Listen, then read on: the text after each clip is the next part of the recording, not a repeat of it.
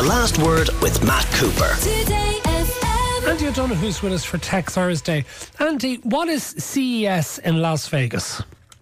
It is the biggest consumer electronics show in the world, Matt. It's been a big deal for a long time. Believe it or not, I think this is the 56th year, founded in 1967. And it used to be really important, particularly for gaming, is where the focus used to be. But a couple of decades ago, that changed. And this year, again, 130,000 people have attended CES this week. And it remains incredibly important for big brands and for new brands to launch new products that us, the consumers, will ultimately buy. And what's caught your eye in particular? Well, televisions are always a big deal at CES, but one of the things that really caught my eye this year is a product from Samsung called the Music Frame. And a couple of years ago, they released a product called the Frame, which was a TV that essentially looked like a picture frame. The idea was you would hang it on your wall. It was incredibly thin. And when you weren't watching the TV, you could display artwork from the Louvre on it, which, of course, required a subscription. However, they have launched the Music Frame this year at CES, and this is a speaker system that's housed inside a box that again looks like a picture frame, and you can have a customizable print on the front. So Samsung have demonstrated it with a turntable displayed on the front. It connects via Wi-Fi or Bluetooth to your TV or to soundbars, and essentially it's a very good speaker, but it looks absolutely gorgeous, Matt. Okay, now you also like the Withings Beam Zero. What's this? And it's called the Beamo, the Withings Beamo.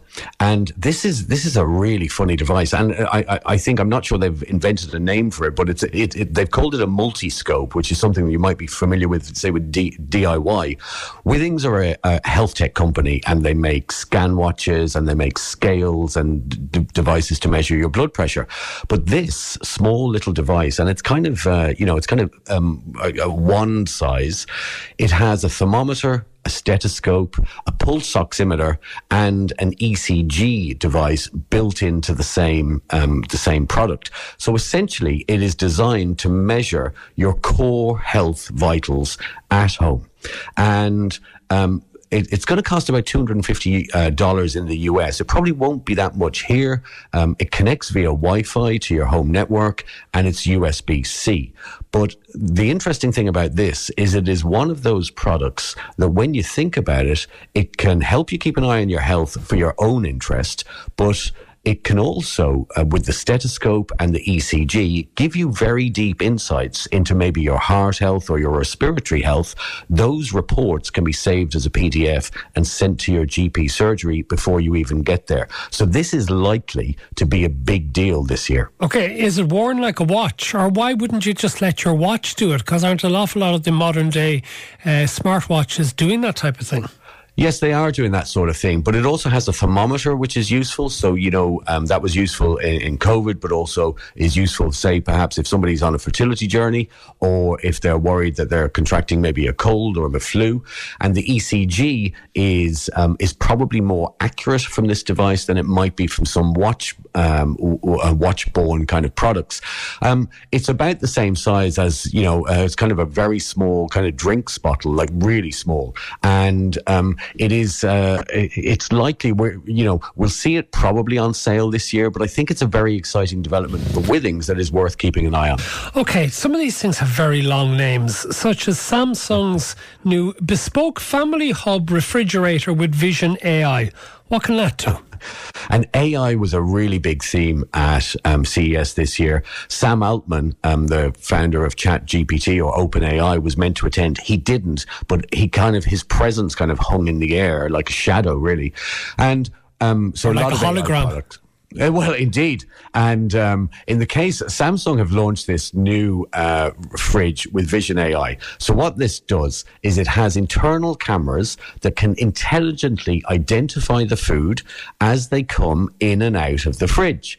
And it can recognize, currently I think it recognizes about 33 different fresh foods, from vegetables to different types of protein. And you can manually enter the expiration dates, so the fridge knows how you should use your ingredients and which ones you should use first.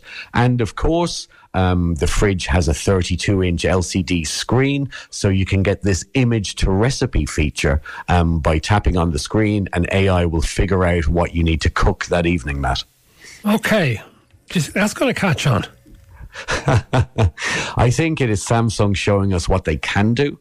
And CES is quite common for that. People release products there or announce products that may never go into mass production. But it is certainly, Samsung make smart refrigerators. But, 10 years ahead, is it a Jetsons future for us? I think there's probably something in it, Matt. Yeah, the fact that you have to manually input the best before dates, I would have thought that surely scanning them or something like that should be able to do it for you. Well, scanning labels is okay, but if you put a pepper or a piece of salmon into the fridge, that's where your manual dates become useful. Okay, televisions are always a bit of a big deal at CES.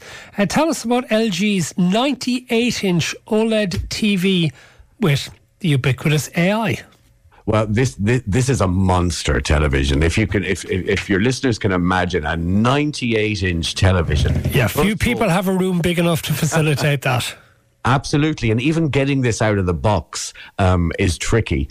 And what it means, basically, the fancy numbers mean that this AI that's built into it is called Picture Pro, and it leverages what LG say is deep learning. But the idea is that it can distinguish faces and objects and backgrounds within a scene, and then it sort of enriches the texture and the details so that those objects and faces pop out of the scene. So it's not 3D, but it gives you that illusion of almost 3D. And it is, it's as close, really, I think, that you can get to a cinema experience at home. Okay, you like a projector, so tell us about the LG CineBeam Cube. I really like projectors because the battery-powered ones you can put in the garden in the summer if you're watching a match, or you can move them from room to room or kids' room, or maybe, to a bedroom.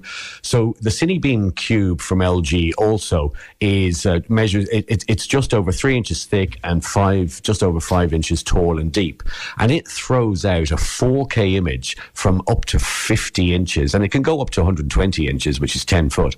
But it has a 450,000 to 1 contrast ratio, which is very good for a projector. Now, the lighting on it is a little low, but it also has a small 3-watt mono speaker built into it, but of course you can plug that into a hi-fi or into your surround sound system, and it can rotate 360 degrees, so you can carry it around, and it weighs about less than 2 kilos, so it's really easy to carry from room to room, and it's just a really nice sort of, it's a nice idea to have around the house. Now, you mentioned things that might happen in the future but are unlikely to ever do so, and I think the new flying electric car from Hyundai probably falls into that category, doesn't it? It does, and this is so Hyundai have this subsidiary called Supernal, and they've shown off the SA2, which is pretty incredible. And the idea is that this is an all-electric vehicle, and you can fit a pilot plus 4 passengers in this vehicle.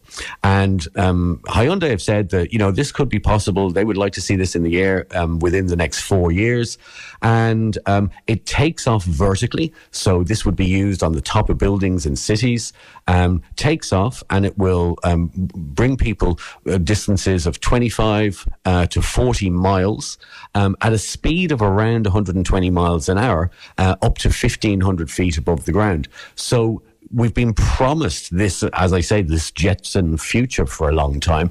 And this is the type of vehicle that could well do it. But this is of real interest to people like Uber and Bolt and the other transportation companies who are always trying to get cars there faster, make deliveries faster. And so this is pretty much like a big drone that you can sit in and have a pilot fly you to your destination. Yeah, we've spoken about eVTOLs on this programme previously. It's the first time, I suppose, that they've really been described to me as a flying car, because previously we've discussed them as replacements for helicopters. Just give us one of the wackier ones that you noticed at CES. There's always wacky stuff at CES. There's this ridiculous snow reducing pillow that the makers say it works. I'm dubious. One of the cutest is the curb pet obesity. Oh well, this idea to curb pet obesity with a smart food bowl. And a company called Illume have made a number of products for dogs and cats, and this basically is a tracker that tracks your dog's movements and his activity, and if he hasn't done enough to deserve it during the day, the smart food bowl prevents him from eating anymore. So it's basically energy out, food in, and the bowl is in charge, Matt. Thank you very much for that. Andy O'Donoghue on Tech Thursday. The Last Word with Matt Cooper. Weekdays from 4:30. Today